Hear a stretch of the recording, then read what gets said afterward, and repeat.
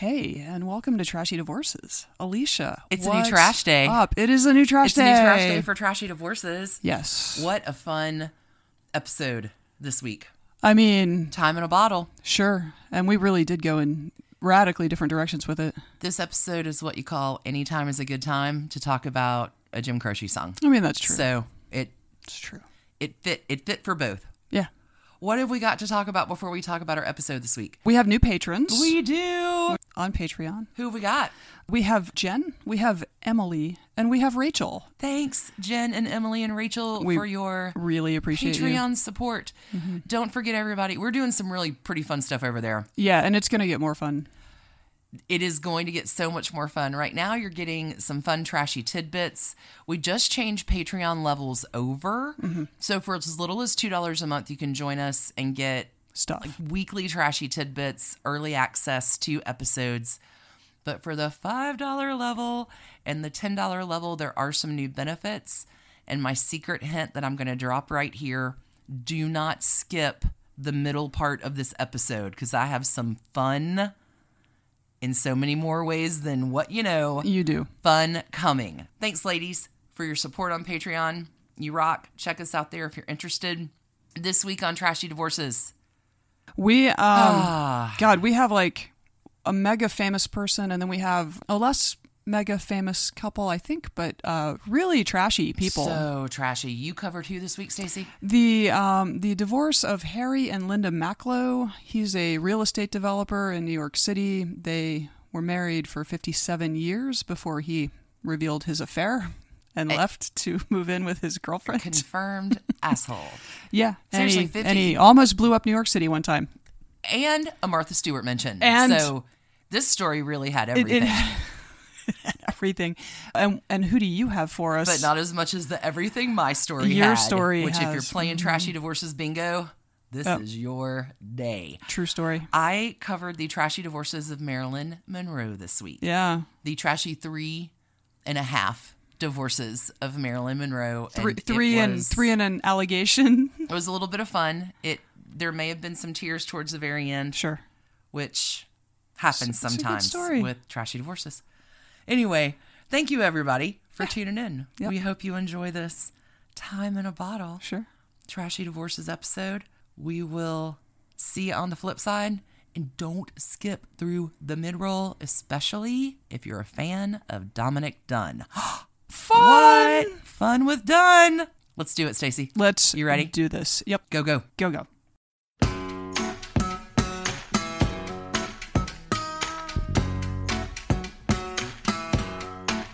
Hey, Stacey. Hey, Alicia. You have kind of a interesting divorce this week. I do. I have notable people who I'm not sure how famous they are outside of New York City.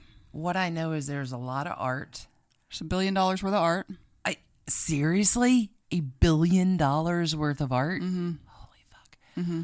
And I know there's a long time marriage. 57 years. Holy cat. Like, why do you get divorced after that? Tell me your story. Well, because the mistress is only 60. Oh, Jesus. I have so many questions. What do you have? You want to talk for trashy You want to talk this week? Time in a bottle? Okay. So I'm talking. The first thing that I'd like to do is talk time in a bottle. I'm talking a very mean, very rich couple, married 57 years, as noted.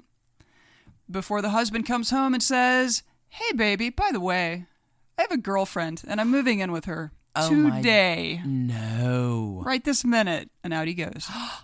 Boom. 57 years? Welcome to the Macklowes of New York City.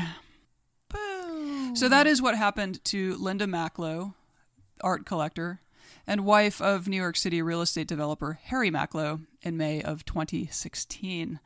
So fairly recently. Mm-hmm, both were pushing 80 at the time. They're both still kicking, and boy, do they kick hard. If you're not in New York, I can just think of so many better things to do when you're 80 than leave your spouse of 60 years, but I haven't heard this story yet. Continue. I mean, I'm not saying right or wrong. Like, I don't... Like, by that time, haven't you gotten it figured out? No, clearly not. It's safe, I think, to suppose that Harry's a bit of an adrenaline junkie, Harry Macklowe. Oh, he likes to ride fast, does he? Yeah, so again, if you're not like in New York and don't read the New York Post for your weird law blog gig, you may not know much about these people. So tell us all. All right, so Harry Macklowe was born in 1937 and raised in New Rochelle, New York. He came from modest means. His dad was a tailor and I think ended up being like a garment executive or something, but like not family money there. For completely inexplicable reasons, this poor guy leaves New Rochelle after graduating from high school in 1955 and heads to the University of Alabama to matriculate at the college. Okay, two things. Just two? Just two. Okay. I noticed you left out a birthday, just a general year, which I can actually verify for you because I went on the hunt because I had a lot of questions. Pretty sure it's early August. With your rando interjection shout-outs and research this week that I was curious. Number two, what in the Sam hell makes a Jewish kid from New Rochelle, New York decide he wants to go to the University of fucking Alabama? Land of the Klan in 1955. I mean, oh my God. It is curious. Maybe he was a freedom rider? Is he like a big liberal dude? You know, I had that thought. He washed out after, I don't know, whatever. He dropped out after a semester. He was not his thing. He was like, fuck this. Yeah, not his scene at all. So he heads back to New York City. I don't know that's a nice thought that maybe he was like, I shall this place is not bring social reform to the people of the South. And obviously the people of the South were not the white people of the South were not into that. So yes, unsurprisingly, he dropped out after a semester. Headed back to New York City, where he Roll Tide, no. Where he went to work at an ad agency. In 1959, he married Linda Berg, the daughter of a Bronx doctor who was working as an editorial assistant at Doubleday Publishing. So she came from like slightly less humble origins, but just to be super clear, these are not people who are skating by on family money. They rent a garden apartment in Brooklyn. Their landlord has a business renovating brownstones and realizes that 21-year-old Harry is actually like really interested in what he does. Oh. So the landlord is like, Harry, why don't you go and be a broker? Go be a real estate broker and like see if this is what you want to do. You know, because it's really I love my industry and you seem like you might have an aptitude for this. So Harry does. Never looks back. Hops into New York real estate. Game on. So he buys his first commercial property in 1964. Oh, my. He pays $27,500 for it. Mm-hmm. He redesigned it, and he ultimately sells it for $12 million. Holy smokes. Nice little return on investment, and this allows him to begin gobbling up residential and commercial real estate all over Manhattan. Oh, yeah, you just get quadrillionified your percentage. Mm-hmm. Yeah. So he was not yet a major player in New York real estate, but he was steadily, He's about to be getting richer and expanding his horizons. There were setbacks. Okay, 1985. So he's been at this a couple decades. 20 years. Yeah. Okay, but he married her in 59. Has some real estate success in 64. Well, and then ongoing. And now we're 30 years in. Yeah, 1985. Okay. So there used to be these things all over New York in particular. I don't know if this was ever much of an Atlanta thing, although it probably was. They're SROs. They are single room occupancy. They're often called SRO hotels. Yeah. And it's basically you rent a room with a bed and a desk, and there's like a communal bathroom in the hall and a like communal kitchen area that you share. Better than a hostel, not quite a hotel room. Right. Okay. But it's long-term. It's housing. It's affordable housing for, people of less than robust means, right? So elderly people, disabled people, like, and in New York, I mean, you've always had waves of immigrants coming in. You've always, like, there's always been probably a need. needed service. There's always been a need for this. So Harry grabs a couple of these buildings and plans to demolish them because he wants to build a hotel because, that's what rich guys do. Okay, so let me jump off on a little bit of a tangent here because I wasn't strictly familiar with the SRO concept. Oh, no. Did a little looking. So in the 1880s, the YMCA started offering SRO housing in its buildings in big cities to accommodate like people who had moved from rural areas to find employment. So you could live at the YMCA for 3 to 6 months, like $150 a week, something like that. You've allowed a pause in your story for me to do YMCA. Well, that's what I'm about to say. So by the 1970s, the typical YMCA SRO tenant was either otherwise homeless or was like a gay young person who'd been abandoned by his family. So that is what the Village People's YMCA is about, is sort of the SRO thing. It's not about the track over the basketball court. Who knew? Oh my God. Is it time now to do it? You do what you want to do. YMCA. Okay. So that was just a little tangent. Harry's got these buildings and he wants to tear them down. But the city of New York is like, holy shit, we really have a big homelessness problem. And if we tear down all our SROs, we're going to have a really big homeless problem. Big. So they impose a moratorium on teardowns of SROs. You can't. Oh. But obviously there's like a date, this takes effect on a certain date. Oh, no. And the city's just like, look, if we let rich developers tear down all the affordable housing in the city so they can build luxury hotels, cities are going to be really unaffordable and everybody's going to be homeless if you're not rich. So Harry's... Who could have ever... I am astonished. Yeah, Harry's in a panic to get these buildings down before the moratorium takes effect. So he tells his construction guys, like, do what you have to do to get the permits go, right? And so... they did not, in fact, do that. No. Nor did they turn off the gas to what turned out to be 4 buildings that Macklowe ordered pulled down on January 7th, 1985. No. Hours before the moratorium was to take effect. It has been described as a miracle that no one was killed. This was like really close to Times Square. And like somehow he didn't blow up Times Square. Good for him. What caught on fire? Nothing. That's the miracle. So two of his employees were charged with reckless endangerment. Oh, Jesus. One of them ended up pleading guilty to criminal mischief or some misdemeanor. Okay, Macklowe himself was, of course, not indicted, but the city sued him. He ended up paying a fine of $2 million. And he was banned from building on the site for 4 years as punishment. Wow. Okay, but he's Harry Macklowe. So he sues back and takes it to the Supreme Court. Sure he does. And argues like his rights are being violated by this ban. And in fact, the Supreme Court is like, oh my gosh, rich guy. In fact, the city of New York is imperiling your civil rights. And so... what year is this? This would have been 80... Well, okay, within 85 was when the teardown happened. By 87, he's building the Hotel Macklowe on the site he wasn't supposed to be able to build on for 4 years. Oh, sweet Jesus Christ. So, all right, his professional life had plenty of ups and downs, but at home, he and Linda were doing pretty standard married people things. They had 2 kids, Billy and Liz. Oh, that dream. Liz had her own trashy divorce, by the way, that we'll probably pop onto Patreon.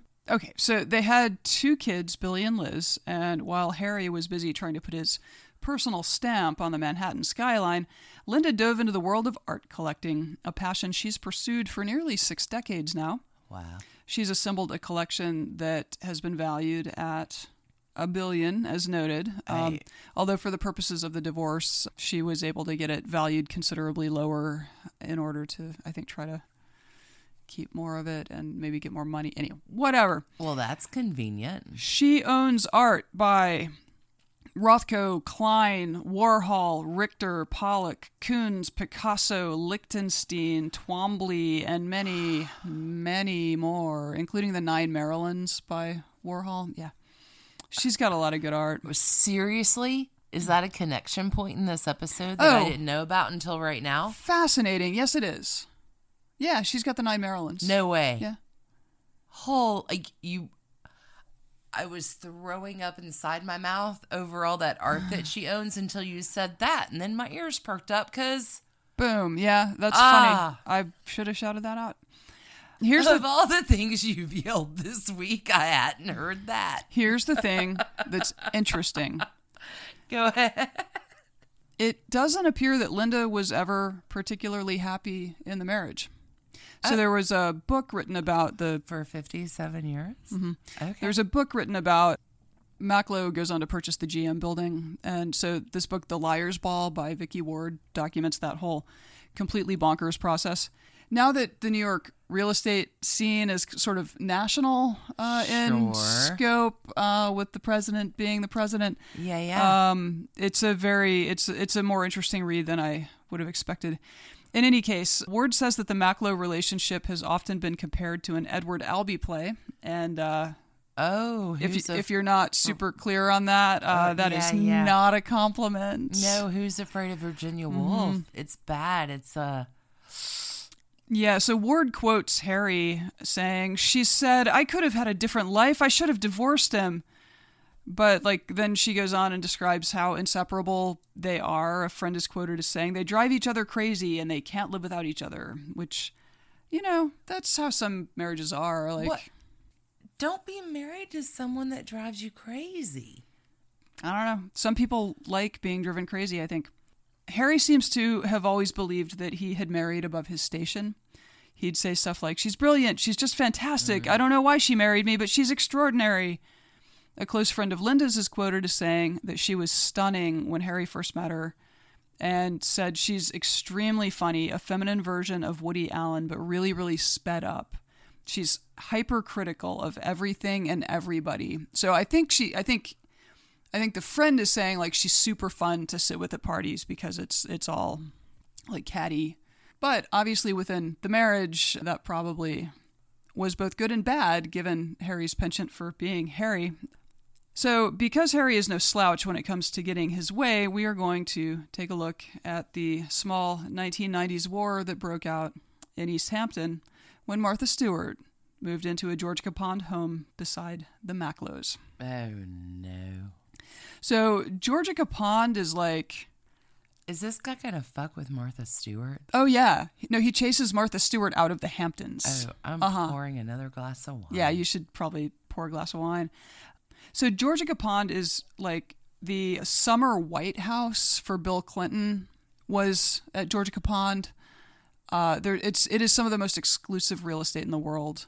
Wow. In the 90s, when Martha Stewart spent $3 million on a house there, the odd vacant lot, not many existed, but the ones that did started at $2 million. Oh my! With nothing on them. Oh, just dirt. dirt. If you want to build dirt and sand, you want to build. The starter cost is $2 million just for the dirt. So the skirmish began when the Macklowes planted some trees and bushes on property that Martha Stewart said was hers. It was over the property line on her side. So she takes it to the zoning board. You know what? You know who's in the details? Martha Stewart. Martha fucking Stewart. If she tells me that what I've done is on her property line, I'm probably going to believe. I'm pretty sure that she's taken a ruler and she's sort of a 6 degrees of trashy divorces separation. A little bit. She comes in a few of these, and if she's not always plucky, I love her. Go ahead. Okay, so she goes to the zoning board, which is completely what you would expect Martha Stewart to do, and lays out her case, and the zoning board's a bunch of these You're right, are Martha Stewart. on your property. You're always right. So here is authorization to remove 14 trees and shrubs out of the 100 or so that Harry had planted. Oh, no. So Harry was ready and was already in court where he was going to sue to get a restraining order to stop the zoning board from issuing the authorization. Because he's going to appeal a property line? Yeah. Sure. And so, he's on it. He's in court already. Like, I guess he knows that she's going to get the approval. So he's already in court, restraining order in hand.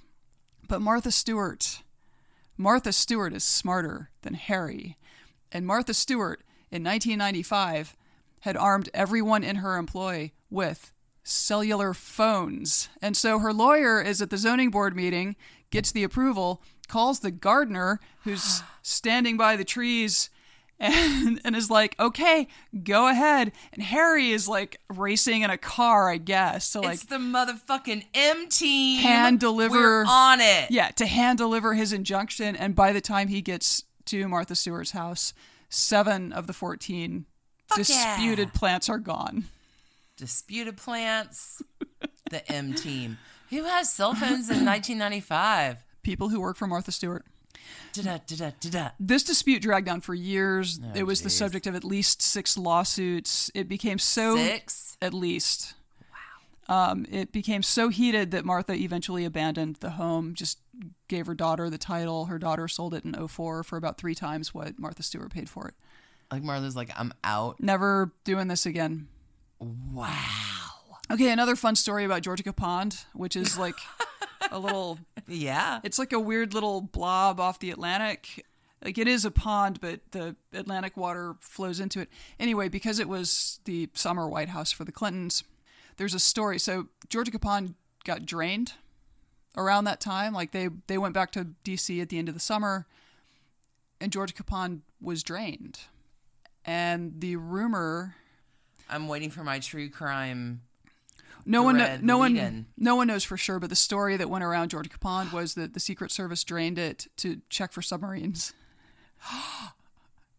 Just to make sure. Just checking. Okay. I want to say it's Ron Perlman had a house there, and one summer he rented every canoe in East Hampton to keep people from paddling by his property. Oh. You're joking. No, these are super rich people who are also super eccentric, who are also maybe not good. I don't know. I hope I'm not sure it was Ron Perlman, but anyway, Calvin Klein used to live there. Like it is high dollar. It's high dollar. It's high dollar. A different case I wrote up. There was a house on Georgia Beach, so it's like right around there. That rents for $750,000 a year. I mean, pricey. It's pricey real estate. Okay. You own 9 Marilyns. Okay. I don't know why we're being stingy about 14 plants and bushes, but please continue. Well, because Harry's a dick, right? Okay, clearly. So Harry Macklowe chases Martha Stewart out of the Hamptons. That is boom. Like, Martha Stewart is an angel. Yeah. Okay, let's jump ahead to the early 2000s. In New York City, Harry Macklowe is still the guy who illegally pulled down the SRO hotels in the middle of the night and somehow managed not to blow up Times Square or be indicted.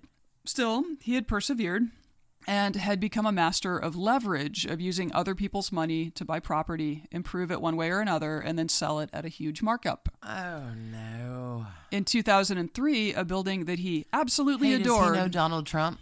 Yes. In fact... Wait for it. In 2003, a building that he absolutely adored was about to come onto the market. So he set his sights on what would become the biggest and by far the most significant property purchase of his career. It was the General Motors building, owned at the time by a consortium of owners, including Donald Trump. Oh, God. Until very recently, it had 4-foot-tall Trump, letters on it. There was a legal fight. Anyway. So it was the General Motors building, and to buy it, all that Harry needed to do was outbid 24 vastly richer bidders by pulling together $1.4 billion of other people's money. Sure, that's easy. Which he did. Oh, God. Nearly all of it provided by Deutsche Bank. And the cast of characters here is pretty bonkers. Like... You're joking. Steve Mnuchin, the current Treasury Secretary, some of the loan came from him. I am so glad I brought in a bottle of wine for this. Yeah, so Donald Trump Jesus, had Peter. like he bought it with an insurance company, and the insurance company, of course, put up all the money. Trump didn't, but Trump took out this big ad that was like, I own the General Motors building. I paid $700 million. Like, he didn't pay anything for it. Oh, Jesus Christ. What year is this? This was 2003, and I think they bought it in 98. Lord. Yeah, so basically the insurance company went into bankruptcy and needed to offload the building, and they needed to get Trump's name off of it in order to be able to sell it, because nobody will touch things because Trump ruins everything. I am shocked. So, yeah, okay. Harry succeeded in getting this $1.4 billion and buys the GM building is an entire city block. It is larger than most other structures. Like, it is... No, it's kind of a big deal. Ginormous. KOABD. Yeah. And so, it's commercial, but, you can only get so much in rent, right? And so people roundly decided that Harry had just way overpaid for this property. And, like, the other bidders who'd been outbid were like, you know what? Just sit back, because this guy, give him a year. He's going to be drowning in debt. Yeah. This is going to fall into our laps yet. Just you wait. Can you be wrong and right at the same time? It turns out, yes. Oh, my. How? Well, so Harry understood that getting better tenants into the building was the way to grow the rent base. So aside from doing basic reno stuff to de-Trumpify the building, Trump had, like, covered the lobby with like green marble or something, which just looked 1960s horrible. So, he kind of updates it and cleans it up, de-Trumps it. So he sets up a meeting with Steve Jobs in Cupertino, California. Oh, Jesus, really? And together they come up with the idea of a 30-foot high glass cube for, like, to house the flagship Apple store on Fifth Avenue. It opened in 2006, and it was a marvel. This is how Vicky Ward described it in The Liar's Ball. At the opening, Harry was joined by his wife, Linda, who was beaming. I remember the reception they had on a beautiful spring day for the opening of the Apple store, says one of Linda's best friends. And that was, like, Harry's defining moment. I've never seen the guy so happy. All of his friends, all of his colleagues were there. And this thing was just fantastic. And that was the only time that I ever saw Harry and Linda really mutually proud about something. Other than that, it was always Linda with the art collection and Harry with his business. Wow. So, yeah, they've been married now for, almost 40 years. Yeah, something like that. And so they finally have a moment where they're both happy about something. So Harry starts charming old friends to move into office space in the building. And it, like, a lot of those old friends are hedge funders. And so soon it's just like, it's like a super lucrative, hotbed of hedge fund people, though. Hey, get it while you can. Mm-hmm. The whole enterprise turned into a smashing success for Harry, and the image rehab that, finally, like, winning kind of wiped away the 85 SRO debacle.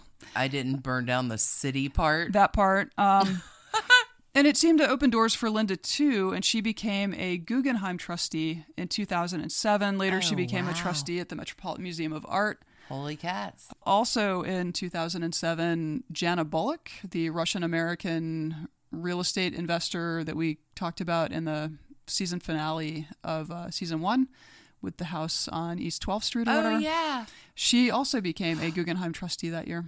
Oh. So everything was cool, except that Harry is not a guy who can sit still. Within a few years of winning the GM building, he needed another hit of adrenaline and another chance to put it all on the line. The risk he decided to take was to buy the New York portfolio of a company called Equity Office Properties, 8 buildings in total, all in Midtown Manhattan. And once again, he was going to leverage it to the gills, floating on $5.8 billion from Deutsche Bank and $1.2 billion from a hedge fund. Both loans. This is so... That is a lot of billions. Oh, that's a lot of billions. Both loans had a 12-month term. Oh, God. Mm-hmm. And the hedge fund loan was issued at a 15% interest rate. Vicky Ward. But Is he on drugs? I mean, even without knowing that the financial crisis is about to hit, you've got to what know year that's is a this? bad idea. This February 2007. Oh, Jesus Christ. Jesus Christ is right. So this is what Vicky Ward says. But, and it was a big but, not only would Macklowe have to pay it back in full in precisely 12 months, but it was collateralized by everything owned by Macklowe Properties, including the GM building. And on top of this, printed in bold was a clause stating that Macklowe had to guarantee it personally. Should he default, Harry Macklowe would owe Fortress every work of art, every piece of his boat, every house, even the shirt off his back. Oh, my Jesus. $7 billion. That is so many billions. Personally guaranteed by Harry, and in a deal that he and his son Billy rushed to put together in just 10 days. February 2007. Shockingly, the loans were not repaid on time. The credit crunch hits. The real estate market softened, and the Great Recession began to take hold. Harry's gamble nearly cost him it very nearly ended his career. It didn't end his career? It didn't. He was able to get some interim bridge loans. He sold the GM building and several other buildings to, obviously he lost those 7 or 8 buildings from the deal. Like, things went very badly for Harry Macklowe in the recession, and it blew up his home life too. This is actually the event that broke the marriage. Linda was livid about the personal guarantee. She was angry that Harry had been stupid enough to lose the crown jewel of his empire, that he had put his family in jeopardy, that he had put his future in jeopardy, that he had put everything on the line. In front of him, she would tell friends that Harry was a fool, that he was a crazy old man. He, of course, was deeply depressed. Like, he just got his ass kicked at the thing he loves most in life. And, so he's just beside himself. Okay. Linda is furious. Well, his relationship with Billy frayed as his son publicly blamed him in a Wall Street Journal piece in 2008. Oh.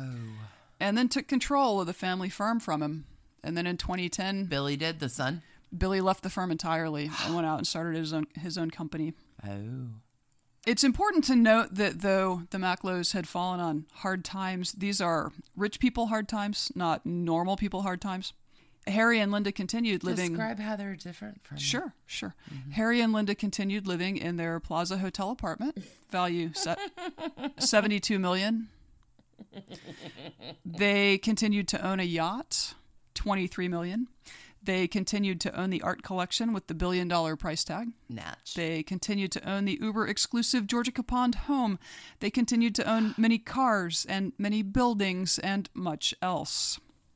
They covered the debt, yeah. Okay. And he's come back. He's constructed the tallest residential building in the Western Hemisphere now in New York City. As the largest billboard to his new wife. Yeah. Speaking of... In 2011, Harry became acquainted with one Patricia Macklowe. Lando Macklowe. A 50-something at the time year-old French woman living in Manhattan. Oui. She's the president of a charity and a former fashion executive. She worked for Karl Lagerfeld and anyway. A couple of years later, they run into each other again and boy, were there sparks. By 2014, he had moved her into an apartment at 737 Park Avenue, a building he owned. And residents in the building were well aware that Harry's girlfriend lived among them. In 2016, May, he tells Linda. Friends say that she was blindsided by the news, and in June she filed for a very nasty divorce. After 57 years of marriage, with no hint of infidelity? I mean, you have your gambling. He's been a rich guy. Snort buildings up my nose and flirt with the wild side of financial crimes, but aside from, I'd be surprised if Warren Buffett was having affairs, but mostly rich guys have affairs.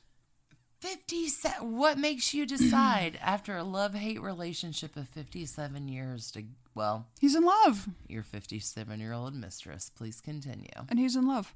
Oh, okay, wow. so So Linda files for divorce that played out over the next year and a half. Headlines roared, $2 billion divorce. These two could not agree on anything. But as is his wont, Harry treated it like war. At one point, he sued Billy for $300 million, claiming that Billy had stolen several URLs associated with Harry's business. Friends just said that Harry was mad that Billy had sided with his mom in the divorce. About a year into the process, Harry told reporters that he'd give Linda half of his $2 billion fortune if she'd settled the divorce that day. Okay, there was no... This is all a collection of, like, property and art, and, like, it's not... He's not sitting on $2 billion in cash that he can just write a check for $1 billion. No. So the whole thing was ridiculous and mean. At best. Yeah, and mean, you know, because then people are asking her, like, wow, he offered you $1 billion. Why don't you just take it? And at the end of the day, that is what she ended up walking away with half anyway. All of their earning years had been spent together, so it's an equitable distribution state. Anyway, after his I'll give her $1 billion to go away, he tells reporters a bunch of take my wife jokes, which are actually pretty funny. Okay, I'm gonna share a couple. No.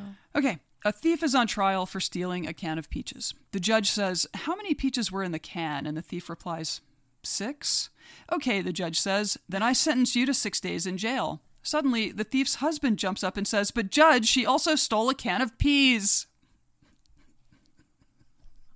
Oh, God. Okay, he told another joke in a different interview. Okay. He's a funny guy. I mean, I can see... funny know. guy. I went to pay respects to my parents' grave. When I walked down the cemetery path, a man was on his knees at another grave, bending forward, crying, "Oh, why did you die?" I said a solemn prayer at my parents' grave, and when I returned, he was still on his knees wailing, "Oh, why did you die?" I said, "You must be very bereaved. Who died?" He said, "I've never met him. He was my wife's first husband." Oh, Jesus. But So, surprisingly, there's been a lot of passive aggression involved in this divorce. I am astounded. Okay, apparently Linda hates being outside of the city. Like, she doesn't like to go to the Hamptons. She doesn't like a company. Like, the city is where she wants to be, not out in what she calls the country. Sure, that Tony Rich part of the Hamptons is the country. I totally get it. Oh, my God. Okay, so this is the person who says, "Oh, that Georgia Pond house, that's mine." And Harry's like, "Okay, fine." So he buys another one in view of the first one for he and Patricia to hang out in. That was $10.6 million. Harry also claimed to be broke when the divorce trial opened, for some reason thinking that the type of tax dodge accounting that real estate moguls use with the IRS would fly in court. Sure. It did not. At one point, Linda called the New York Daily News to tell them she'd turned Harry's computer over to the FBI after finding searches for child porn on it. What? That didn't go anywhere, so I'm assuming it didn't go anywhere. It got buried. Well, I mean, it didn't go anywhere. Okay. Finally, in December of 2018, just a few months ago, the judge finally divvied up their stuff and came up with a roughly 50-50 split of cash, debt, property. Linda gets to keep $40 million worth of art so she can keep being a cool kid at the museum. Harry gets the yacht and keeps all his commercial properties. They're still actually fighting in court because they've been having a hard time like offloading all the stuff that the decree tells them to sell. Like most of the art, they just won't hire a broker. They hired a judge at one point a retired judge to somehow auction this art off or something. So yeah, they're supposed to sell the first Georgia Pond house, but they won't agree on a value to list it at. It's very strange. You know, they're both in their early 80s. They've been super rich for many decades. And I think they just don't give a fuck about the court orders, the stuff, or even the money at this point. Oh, they're 60 years settled in their ways. So Harry married Patricia Landau in March, and to celebrate the occasion, he had banners hung from his building at 432 Park Avenue, the tallest residential building in the Western Hemisphere, Harry's most recent major gamble in New York real estate. The banners were 24 feet wide and 42 feet tall, and they showed photos of himself and Patricia. They honeymooned in Japan, following an itinerary that Harry came up with in secret to surprise Patricia. In secret? Yep. Linda keeps threatening to appeal, which is weird. How do you appeal a divorce that's done? Especially when, he's very remarried. Like, it really does seem like she was unhappy in the marriage for tiny glitch. Like, for a lot longer than he was. And so now, like, she can only focus on continuing to try to make him miserable, I guess. And since he is a newlywed with a slightly younger wife, it isn't really working. Like, he seems pretty happy. Yeah, I saw a picture of Linda at some art event with Billy, their son. Like, okay. She's, I don't know. You hope for the best, but God, 57 years of marriage, 80 years old in divorce court. Like, what a nightmare. Trashy divorces, yeah. Yeah, no, it was a pretty trashy one. Get your trash cans ready. That was amazing. I mean, that's the Macklowes. Sheesh. We're going to do some pondering about this. Now we're going to go to break. Yeah. All right. We'll be back in just a moment. Done and done.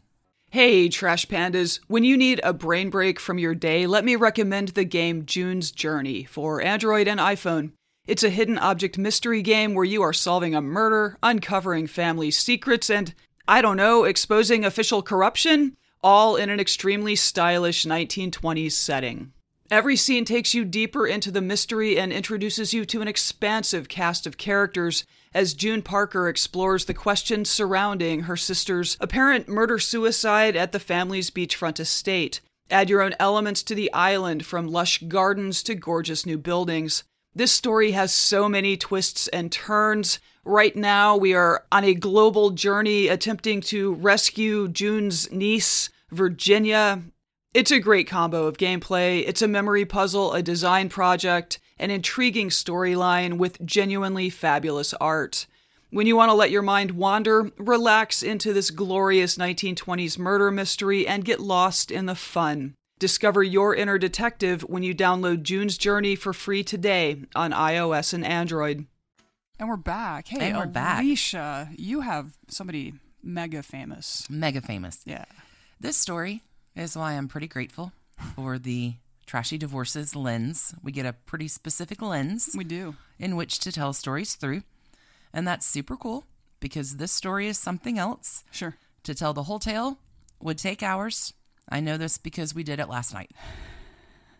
And it went way, way, way too long. This is take 2. So I have had the opportunity to refocus my lens. Today, I'm going to be talking about the 3 trashy divorces of Marilyn Monroe. Maybe 3.5, but that's contested. We'll get there. Interesting. But I guarantee you are going to like it. And if there's a trashy divorces bingo card out there, this is your winning day. Yeah. Okay. Our fair heroine, Norma Jean Baker, was born June the 1st, 1926. She's a Gemini. She's an air sign. She's born in the charity ward in a county hospital. That is so unexpected. Like, it's sad. This is a sad. It's not a happy tale. The story I told last night was terribly sad. Not a happy tale at all. Refocus the lens. She is born to a separated Gladys Monroe Baker, who worked as a Hollywood film cutter. She's kind of a flapper girl. Okay. But she's separated, and being single with a kid is no place to be in 1926. No. She's got no money. She's got a lot of problems. First being that she suffers from paranoid schizophrenia. Oh, wow. That's... So pretty incapable of taking care of a child. By the time Norma Jean's like 7, Gladys gets her shit together enough to buy a home. And Norma Jean is like happy. It's a real true smile in this picture. Okay. I have a mom. Right. Like she never knows her dad. She thinks Clark Gable is her dad. Oh. But her transient lifestyle is over. She's with mom and things are great until they take in a boarder who molests Marilyn around the age of 8. He gives her candy and coins to keep quiet. That is... Her mom is like, we can't lose the rent. Oh, shit. It's just, it's the saddest story. Yeah. Mom is not making good decisions. Right. Mom is institutionalized again, where she pretty much stays on and off until her death in 1984. Wow. Norma Jean is a kid that is fascinated by the movies. Like, she wants to grow up to be Jean Harlow. She thinks Clark Gable is her dad. She wanders Grauman's Chinese Theater to put her hands and the feet in the cement. When Norma Jean's 11, Jean Harlow dies. She is inconsolable. Jeez. And I think this starts some sort of thing. Because Marilyn most certainly patterns herself when she is coming to her stardom around Jean Harlow. Okay. Norma Jean ends up staying with a friend of her mom's for a while, Grace. And that's great until Grace runs out of cash. And it's back at the orphanage for Norma Jean. But good news, a few years later, by 1940, Grace ends up getting married and taking Norma Jean back. So kind of a happy family. Okay. There's a dog. There's a half-sister. This is almost like an aunt situation. Yeah. Okay. Things are rolling along pretty skippy until... No. In 1941, Grace announces that the family is moving to Virginia and they're leaving Norma Jean behind. Why? What? There are a few different lines of speculation. One is they wouldn't get any money for her from the state, so she is not financially viable. Like from the state of Virginia? From this, yeah, they wouldn't get paid from Virginia because Norma Jean's supported out of California. She's still a ward of the state, I guess. The other supposition is that perhaps Grace's husband was molesting Norma Jean. Anyway, they got to get out of town. And everyone really dreads the thought of Norma Jean returning to an orphanage. Yeah, that seems completely needless. So Auntie Grace gets an idea. No. And goes and has a little talk with their neighbor, Mrs. Dougherty. Mrs. Dougherty is 100% in for this plan that Grace has concocted. These ladies have ideas and they're going to make it happen. Target acquired. Because I know what you're about to say. This is the worst idea I've Target ever acquired. Heard of. Okay, tell me. What, Jim Dougherty. What is their literal plan? next door neighbor. The boy next door. He's April 12th. He's an Aries fire sign. He's 20. Norma Jean's 15. And Jim is like, thanks, Mom, but she's way too young for me. Thanks. To marry. To marry. Yeah, like no, thank you. But the ladies still have their plan, and there's a big factory dance that's happening at Christmas. And they're like, come on, Jim, just take her. So he does, and he finds out that Norma Jean maybe is a little bit more grown up. She's pretty cool. They begin dating in January 1942, date for about 6 months, and marry on June 19th, 18 days after her 16th birthday. That is just... That is one way not to go back to an orphanage. That is the most ridiculous thing I've ever heard in my life. I don't know if we've done a trashy divorce marriage yet just to stay out of the orphanage. Like, you are not old enough to be independent and live on your own, but you're totally old enough to marry. Get married? Sure. Holy shit. Okay. That's... bonkers. Yes. Jim is 21. Norma Jean is 16. Newly, she drops out of high school. 10th grade dropout. They moved to Catalina Island because Jim has enlisted in the military. Okay. And it's the early 40s, so... 1942. Yeah, the war's on. Okay. Norma Jean is a devoted housekeeper. Jim, there's so much fondness when you hear him talk in interviews. Mm-hmm. His brother, Jim's brother, comes over and decides to play a practical joke and takes all the labels off the can. So Marilyn is a cleaner and cooker. They never knew what they were going to have for dinner. Oh, that's surprise! Is it green beans? Assuming everyone's good-natured about it, that's really applesauce? Funny. Yeah. We don't know. Jim recalls Norma Jean just being very unsophisticated and childlike. Like they're dolls on the bed. Sure. She wants a baby. Norma Jean does, at this time, try to track down her dad. The guy she finds is not her dad. Gladys does come to visit one more time and does not recognize Norma Jean at all. Oh, wow. So sad. Norma Jean, at this point, is, teenager looking at the future ahead of her, unclaimed by a father, more than likely going to be nuts like her mom. Right. Like as a teenager with all that brain neurochemistry happening, I can imagine this kind of does a number on her.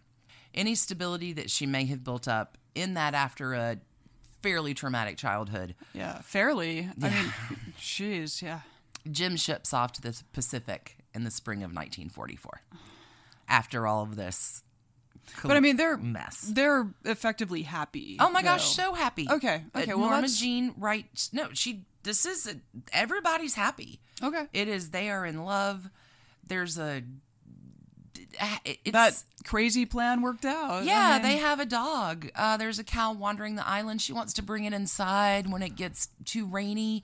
Like, it's a fairly charming little existence that falls apart. Ish when he goes to war. Like they're separated. Right. Norma Jean in June of 1944 writes Jim's mom and says how much Norma Jean owes her and she loves Jim more than anyone else. I'll never be happy with anyone else. We're about to celebrate 2 years. Like, yes, it is a very happy marriage. Okay. Norma Jean, meanwhile, is packing parachutes in the factory. Sure. And one day, photog comes along. This girl's photogenic. Gets her pictures over to the Blue Book agency who sees them. And in March of 1946, Norma Jean applies and starts some magazine print work. Everyone's like, yeah, you can make more money with cheesecake. You can make more money with pinups. You can make more money with some nudie photos. She writes to her station husband, can I do this? Jim's like, I mean, I guess it's okay for now, but when I get home... Right. Absolutely not. You got to stop this. Right. Which, of course, happens because the camera hates her. And sure. She has nowhere to go in a career. Oh, yeah. No, I mean, like, I've never even heard of Marilyn Monroe. So within 6 months, she is making enough money to quit her job packing parachutes. Yeah. And by July of 1946, as a new platinum blonde, she's given a screen test at 20th Century Fox. And... she's really making her Jean Harlow fantasy come true. Right. She's had some agency. Jim's been gone for a few years. But Jim is coming back. And when he does, she presents him with divorce papers saying, I have to be single to get this contract at the studio. But we'll still live together. Oh. It'll be fine. But I have to divorce you to make this next step in my career. 2 movies, yeah. And you don't think that that's accurate. You think she divorced him because she was becoming more independent. And I mean, she got married at 16. You'd like to think so.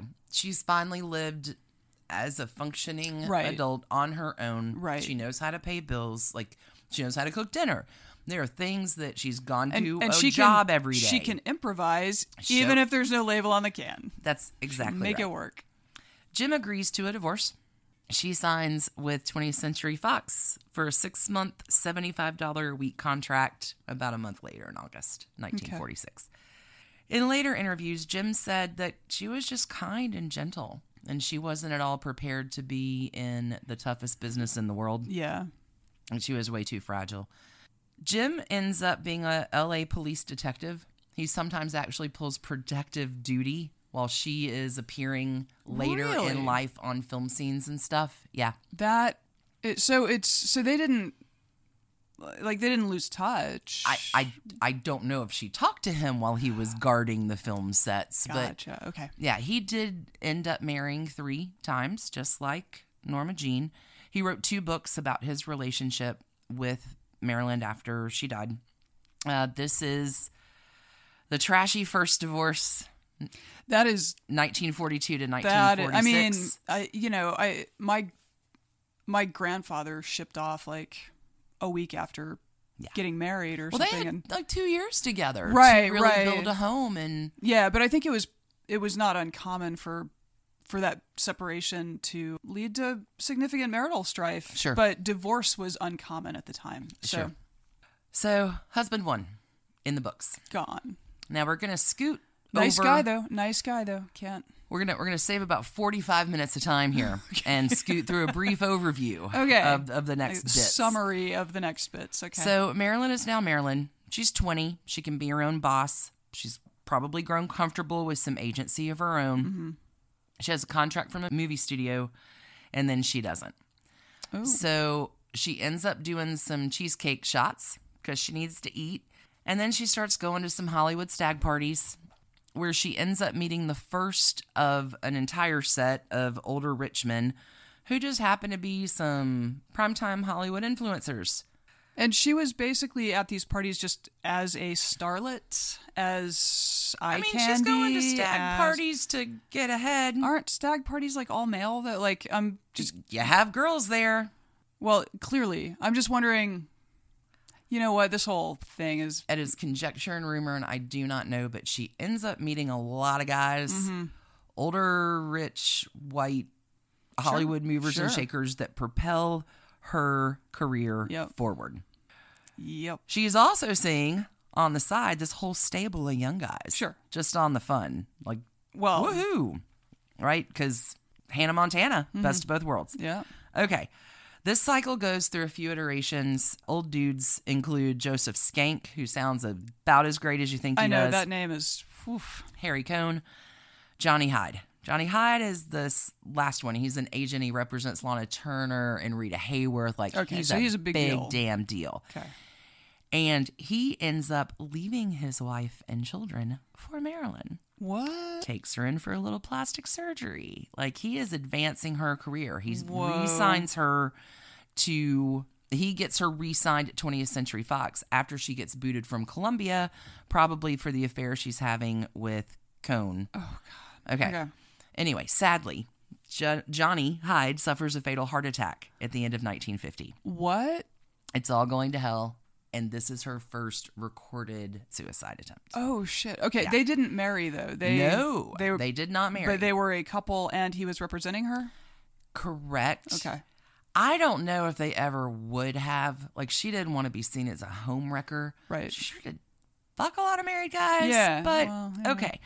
In January of 51, Marilyn reports to work on the last film that Johnny's arranged for her, and she's kind of having a rough time. Yeah, like, okay. It's all pretty bad. Yeah, that's good. She feels like she's fucking up her scenes, and I bring this up just because he's going to come back around the bend. One day, she's crying offset somewhere, and Elias Kazan and Arthur Miller stroll by. Because they're on no the... bigs. No bigs. Like, they're the most powerful men in American theater. Sure. It's cool. And they're on the set visiting John Huston, and they comfort her. And Marilyn, liking the comfort, starts sharing a bed with Kazan. Arthur Miller gets it. He dances the night away with her one night. And senses danger. He senses danger. He is just crazily attracted to her. She has this childlike innocence. He's married with kids. And rightly, she terrifies him. And in the only smart move that he makes in this entire story, he promptly gets on a plane and hightails it back to New York. Wow, okay. He senses that much danger. Interesting, okay. That he's out of here. Kazan sticks around long enough for Marilyn to announce that she's pregnant. And he bails. There's no baby, so I don't know if she had an abortion or a miscarriage. That is uncertain. This takes us up to about June of 1952 during the filming of Niagara. There's this guy, Robert Slatzer, who has claimed through the years that, in fact, during filming of this movie, he and Marilyn could not deny their love for each other any longer and drive to get married. Where do you think? Yes. Tijuana! And there's your bingo. They drive to Tijuana and get married. Maybe. Allegedly. Daryl Zanuck, head of her studio, finds out and immediately summons the couple. I want this undone as quickly as possible. Oh, so shit. Back off to Tijuana they go, where they bribe the officials that did it and burn the evidence. Whoa. Numerous biographers debate this claim. They Whoa. cannot validate this story. Britney Spears and whoever that first husband this was. Is total Whoa. speculation, right? Like, can't be validated. Okay. But I had to mention it for not only the Tijuana marriage, right, but the quickie Tijuana divorce on the heels of it. Like, it is trashy divorces bingo. Sure. Okay. So 1953. Maybe a marriage and a half and a divorce and a half. Enter Joe DiMaggio. Oh. The most famous baseball player Joltin' Joe. in the world. Joltin' Joe. November 25th. Sagittarius. Fire. sign. He sees her photo, and he Oh, I'm sure. can't even stand it. He has to meet her. The day after their first date, Marilyn is talking to a friend of hers the next day, like, I just had dinner with the most interesting Italian man. Oh, my God. And her friend's like, who'd you go out to dinner with? Oh, some guy named Joe DiMaggio. And he's like, really? He's hero, the greatest yeah. baseball player. And she's like, oh, we didn't talk about baseball at all. Like, he is hooked on her. Courts her like crazy. 4 months in, he takes her to meet his big Italian family with the pasta and the aprons. Oh, sure, and sure. Marilyn, who's always wanted a family, Right. Big gets family. it, loves it. Marinara. Welcome to the relationship of push and pull. Meatballs. Oh, yeah. She's a bombshell. She exudes sexuality. And it becomes a cause of conflict. So, like, what Joe loves about her is what also he gets a little angry about. Sure, sometimes. jealous, yeah. She makes 3 movies in 1953. More money for Fox than any other Hollywood actress, $25 million that year. Whoa. But also in 1953, her past cheesecake photos come out. Oh. And she kind of flips the script. She's like, I was hungry. I needed to eat, and all I had on was the radio. Ha ha. Or like, she makes the most of it. But definitely Joe DiMaggio does not hurt her PR image in reclaiming that. Sure. Hugh Hefner in December decides to use some of those photos to launch his Playboy magazine. Prints 50,000 copies that are immediately sold out. Wait, so Playboy launched in the 50s, in the early 50s? December 53. Okay. With Marilyn as their first cover girl. Did not know Yeah. either of those things. I'm Well, guessing you know she that- was not paid for the use of the photos? She got paid back in the day for them. Right, I don't know if Playboy. But Hef probably. Well, Hef has been in love with Marilyn. He's buried next to Marilyn in Hollywood when he died. He bought the plot next to her in the wall, and he's had it on reserve for like 50 years. Somewhat horrified to know that. He wanted to spend eternity with Marilyn Monroe. Is there any chance that she wanted to spend eternity with him? More than likely, no, because thanks 1953. Now I Right. really got to do some PR spin. Jesus. And the countdown is on to wedding number 2. Joe and Marilyn are married January 14th, 1954. She's 27. Okay. She leaves the word obey out of their marriage vows, Really? which is really daring for the time. His career is ending. He wants to settle down, and she's sort of amping it up. The public cannot get enough. Like, to the most famous person in sports, the most famous film actress. Oh, yeah, yeah. They're fascinated. They go on honeymoon to Japan. Baseball players are a big deal in Japan. Okay. All right. She eclipses him with her being there with him. Yeah. They can't get out of the plane. They cannot get into their hotel. Wow. Like, it is, woo, crazy. A few days into the honeymoon, she ditches him, gets helicoptered over to Korea for 2 days to perform 10 shows for the stationed troops there. Wow. Yeah. This wasn't planned. This was sort of spur of the moment, and he didn't, like, she ditched him. Yeah, she ditched him. Like, see ya, Jolton. Have fun. I'll be back in 2 days. Oh, my God. Performs 10 shows. Like, she's in a tiny skimpy dress. It's freezing. Like, she goes and does her service for the troops. Sure. But they also do something for her. This is her first live performance, not on film. Like, she is actually getting an audience reaction performing for the GIs, and she sees their faces. She loves the feeling. And she says later, I will never forget my honeymoon in Korea with the 45th Division. Aw. Yeah. So apparently, Joe is hot in the sack. He's the best lover. Their compatibility at this point may have ended there. Okay. Joe is only friendly in Hollywood with Frank Sinatra because he's the only other Italian he knows. Guys, yeah. All he does is watch baseball. And she is not giving up any of her dreams to hide in a suburb cooking pasta. She's reading. She's listening to classical music. She's listening to jazz. They both, Joe and Marilyn, are 10th grade dropouts. So she is always trying to continue to improve herself, taking notes, learning things. Right. Joe is like, can I just watch some fucking baseball now?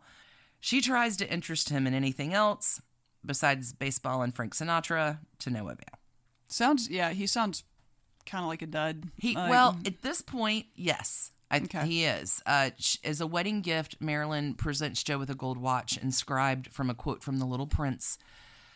True love is visible not to the eyes, but to the heart, for the eyes may be deceived. Joe reads it and is like, what the hell does that mean?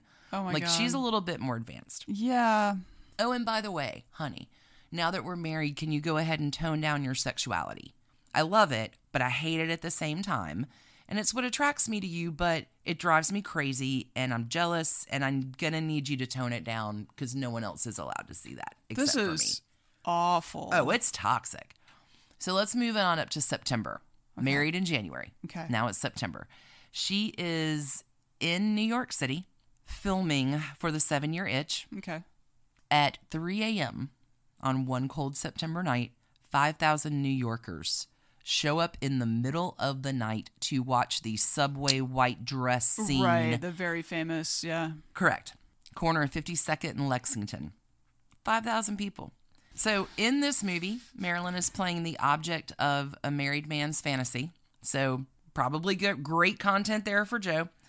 Joe's big helper friend, bro dude, Walter Winchell, who just happens to be one of the top gossip columnists in the nation, is like, come on, Joe, I'll go with you, buddy. Let's go down together. Over the course of a few hours, numerous subway blow-ups. Yeah. Joe is shaking. He is trembling. There's a friend that's there that comforts him. Like, dude, it's only a movie. Like, this is public exposure. Like, it's fine. Right. Joe is mad. Tell her I'll meet her back at the hotel. Marilyn gets back to the hotel, and Joe DiMaggio promptly decides to beat her that night. After 9 months of marriage, she's done. Okay, yeah, good. She good. leaves, files Also, for divorce. Can we pause to reflect on the fact that she literally had been working all night long and then returns to the Comes home hotel? yeah. And good for her walking out on that. That is some trash. So they're divorced in October 1954. Their marriage lasted 274 days. Wow. Less than a year. She accused her husband of mental cruelty. Like, she's evolved enough to get that this is not acceptable behavior. Mm-hmm. I'm done with you. She's not, but at least at this point, right. she's going to start making some big moves. But Joe isn't done. He's kind of stalking her. He's having her followed. Her phones are bugged. He's trying to catch her in an affair. In November one night, he's drinking with guess who? His big buddy Frank Sinatra. And DiMaggio gets word that Marilyn is whatever at one of the hotels with her lover. And Joe's like, let's go bust in on him. Frank Sinatra is like, dude, you're out of your mind. No, we're not going to do that. Joe's like, I'm going anyway. And so Frank's like, all right, I guess I'm coming with you. Marilyn is literally in the hotel about to rendezvous and just kind of gets a creep feeling. Just gets a bad feeling, goes to the window and sees this whole pack of thugs waiting to bust in the hotel. They grab their shit. They leave out the side door. What does the gang of Goombas do? What does? Bust into the wrong hotel room and wake up this like 60-something lady. Oh my God. And then from mid-sleep, like, what the fuck is Frank Sinatra and Joe DiMaggio doing in my room? What a strange dream I'm having. Things in Hollywood are not going great. Weirder is that Marilyn Monroe just right? Marilyn Monroe just climbed out my window and now okay. So things are not going good. Right. We've got 2 up, 2 down. Okay. Marilyn's like, I'm getting the fuck out of Hollywood. She heads on back to New York City. She really starts to get her shit together here. Starts acting lessons, starts a production company with a trusted friend, is seeing an analyst 3 to 5 times a week. She gets the only cat she's ever going to own, Mitsu. Aw, and our cats are being so badly behaved right now. Rotten. So, like, she's making some tremendous growth. Like, she's a cat lady. She has her own apartment. She's in therapy. She's acting lessons, production company. Things are good. It's all going to work out, right? It's not all going to work No, out, because this is where it goes off the fucking rails. Because Arthur Miller. Right. Crucible. Guy who fled L.A. rather than... Hold on, I'm coming. I'm just going to take a breath. I hate this guy. Yeah. So... Arthur Miller, who fled out of town because of her hot, penetrating sexuality, they run into each other. in 1955 in New York. He is an American playwright, referred to as the Jewish Shakespeare, supporter of the downtrodden, and original asshole Bernie bro. I've seen every interview. I'm serious. Like every interview that he talks about her after her death, and I cut this part of the story, and he's jerk enough, but he's super smart. And Marilyn really... So he was unkind to her memory? Words cannot. Okay. It is... We'll talk. In Trash Can Summary, we're gonna get there. Okay. Don't you worry. But Marilyn, right, in the effort of always redefining herself, 10th grade dropout, she's like, oh, the smartest man in the world. Right. Wants to have something to do with me, and maybe I'm not like every story you tell yourself of all the bad things, maybe he thinks I'm something different. Right. A man of letters. Hey, that's it. Old Arthur, just by the way, still unhappily married with kids. Okay. So he's not available. Right. So it's perfectly good, since all he's been doing is fantasizing about her for the last 4 years, that they go ahead and carry on their affair in secret for about a year. Right. Just good times. Marilyn Monroe gets some good news at this point. Fox, because she's hightailed it to New York, it's out of California, like she's got a little bit of leverage, they re-sign her for a 7-year deal at 20th Century Fox at $100,000 a film. Wow. She, unheard of for the time, gets script, director, and cinematographer decisions. Wow. They also let her make one Marilyn Monroe production a year. Okay, that's a great contract. Huge contract. Yeah. In early 1956, she's filming Bus Stop. Arthur is establishing residency in Reno so he can get a quickie divorce, which he does. And the world finds out that they are going to get married when he is testifying for the House on Un-American... Oh, the House on American Activities Committee. Correct. HUAC. He's asked to name names, and he's like, nope. But he is tried. He's found guilty. His sentence was overturned on appeal a little bit later down the road. I happen to think her ass saved him from a much worse fate in that. Right. But on June 29th of 1956, marriage number 3. Marilyn is 30. Arthur Miller is 40. She converts to Judaism. They leave for London in July.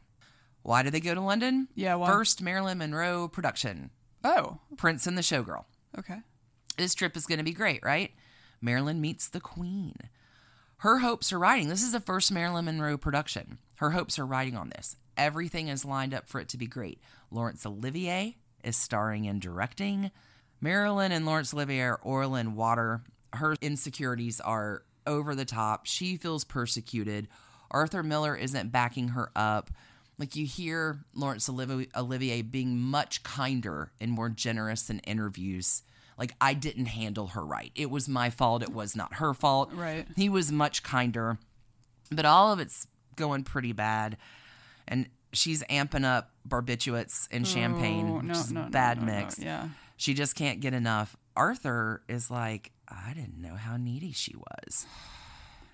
And proceeds to write all this down in his little diary.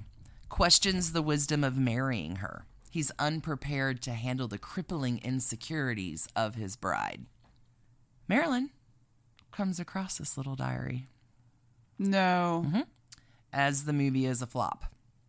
So she has validated every negative story she's ever told herself. Here's the diary. The movie's a flop. And Arthur Miller's like, yeah, if you hadn't gone off with your friend Milton to form the company, I'll just be your manager. Forces her to dissolve the partnership that she's done with her trusted friend. Right. And the flop of Prince and the Showgirl gives him the ammunition to do it. No. Yeah. He's like attempting to exert more control. Control. Oh. Even though capital letters, exclamation points. I'm just shaking my head. No, it's a bad scene. They return back to the U.S. in January 57. They split their time between Manhattan and Connecticut. These are not great writing years for him. The following summer, she gets pregnant. At 6 weeks, she miscarries, triggering another unhappy period. Right. Like drugs to sleep, drugs to wake up. Right. Miller's still trying to write. Marilyn is back with her analyst. Like, nobody can cope with it. Is Edward Albee all of it is bad. Yep. Every last part of it. Yep. Marilyn starts fantasizing again about Jolt and Joe. Oh, well. She has another miscarriage. Oh, no. I know, too. She's 32. She's alone. Like, at some point, she loses tracks of her drinks and falls into a coma. Whoa. The maid rescues her. Arthur kind of nurses her back to health. She carries on a trashy affair on the set of Let's Make Love with Yves Montand, who is married to Simone Signoret. The affair is all over the gossip columns, but they're both French. Like, this is a film fling. Like, Simone's not worried. We're French. Just fuck each other and have your fun, but it's cool.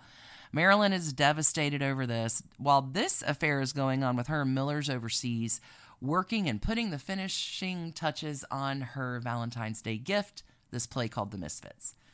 He wants to write this to give her some agency and really promote her acting talent and set her up in such a... He knows how talented and blah, blah, blah. It's good on paper. Should have had everything. It starts out really strong for her. But as their marriage falls apart, he continues to rewrite the script on the fucking daily. So the men's parts become better. Tension's bad. They're on the set filming this. This is Clark Gable's last movie. She has not only Arthur managing her on one side, she's got Paula Strasberg from the Actors Studio as well, managing her on the other. So she's in this push-pull. He is rewriting the script every day. This is like, she's in crisis. He's pulling almost like a Scott Fitzgerald in Zelda, like taking all of her words. So all of her bad, right. I'm following every bit of her exhaustion, her trauma, her frustration, her marriage, but you're going to go and translate it through your weird fucked up lens in this. I don't know. On this set as well, Arthur meets the sexy little photog named Ingrid, who ends up becoming his next wife, but we're not there yet.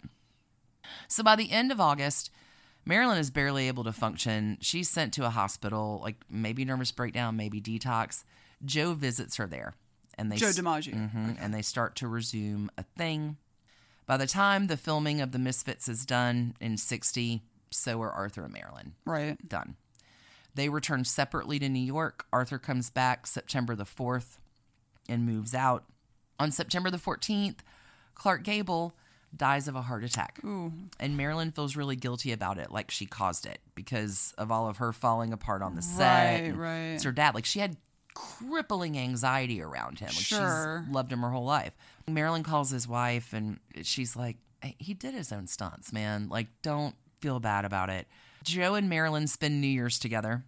And January 20th, the day Kennedy is getting sworn in. Okay. In 1961, Marilyn is on a plane to Mexico for a quickie divorce. Wait. From Arthur Miller. Yes? Yeah. What the hell even is this? Like, so he lives in New York and Connecticut, goes to Reno to get a quickie divorce. She lives in New York and Los Angeles and goes to Mexico to get a quickie. Like, what? Once you know Tijuana. I guess. That's just... Anyway, these days they have a little thing called a residency requirement. Exactly. I guess they didn't back then. Yeah, in Mexico you could. So JFK is getting sworn in. She's on a plane, gets her divorce, granted on incompatibility of character. Yeah. Comes back to New York. The divorce is granted January 1961. Marriage number 3 in the books. Yeah. That is the end of Marilyn's trashy divorces arc. Sure. But not the end of Marilyn yet. Well, Marilyn is pronounced dead of a probable overdose August 5th, 1962. Maybe it's a mafia hit. Maybe the Kennedys took her out. I've seen supposition that it had something to do with the Russians. Maybe it was an accidental overdose. There's a lot to say about the events of that day, but you're here for the trashy divorces, not the true crime. But that doesn't mean there's not a shit ton of stuff about to go up on Patreon that got left on the floor last night. Yeah. How she died is a fascinating parlor game, and we could know every detail of it and talk about it forever. And sadly, I think that misses the point of Marilyn Monroe. Yeah. This girl who constantly was reflected through the eyes of other people into their own manifestation. couldn't ever really find her own image. And every time she tried, it was like, it's the saddest story ever. She continues to get kind of bad hands and plays them the best she's able. Sometimes it's bad men, sometimes it's bad choices.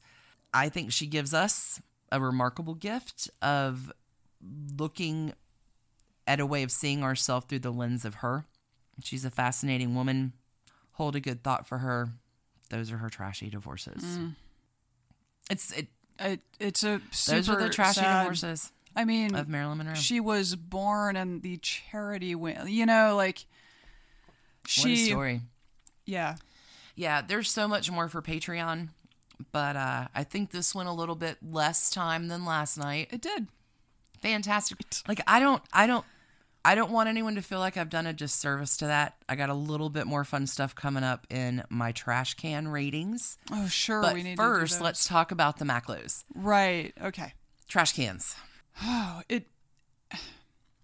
like I think Harry Macklowe is a little bit of a dumpster fire all by himself. Like one thing I didn't tell, like he didn't set New York on fire. He's an almost dumpster fire. You're so right. But no, like in one of the buildings that he bought over the years, I guess he was gonna reno it, and he evicted like a blind senior citizen or something. What? What a dick! Told it like this poor guy is like, this is effectively a death sentence for me, like. And, you know... He has no heart. He has no heart. He's just... Okay. Yeah. He's... I have 57 years. I'm still, like, it is curious to me. That's a sad story. What do you think? It's not a good story. I don't know. 4? 4? Yeah. It's... I could see gotta 4. Be a 4 baseline. I'm down. Okay. I'll sign off on 4. Yeah. Approved.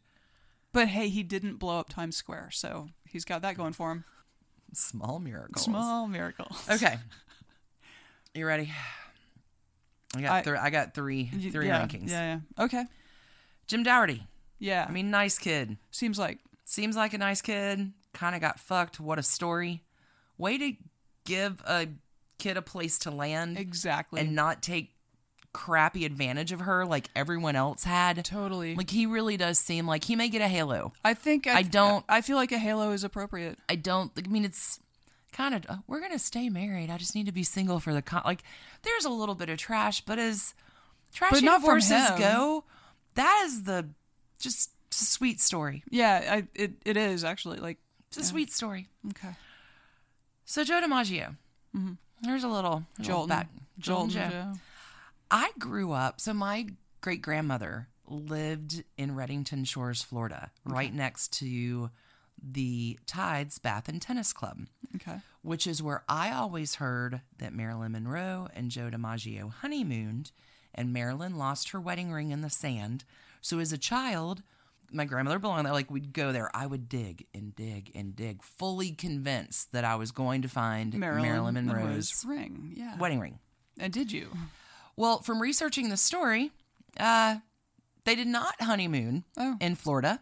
They honeymooned, right, in Japan, where she spent her time in Korea with the 45th Regiment. Right. So as I'm researching this, I'm like, what is it? Yeah, what was Grandma talking about? Yeah, what was Grandma saying in this? So a little bit of research, which led me to something quite amazing.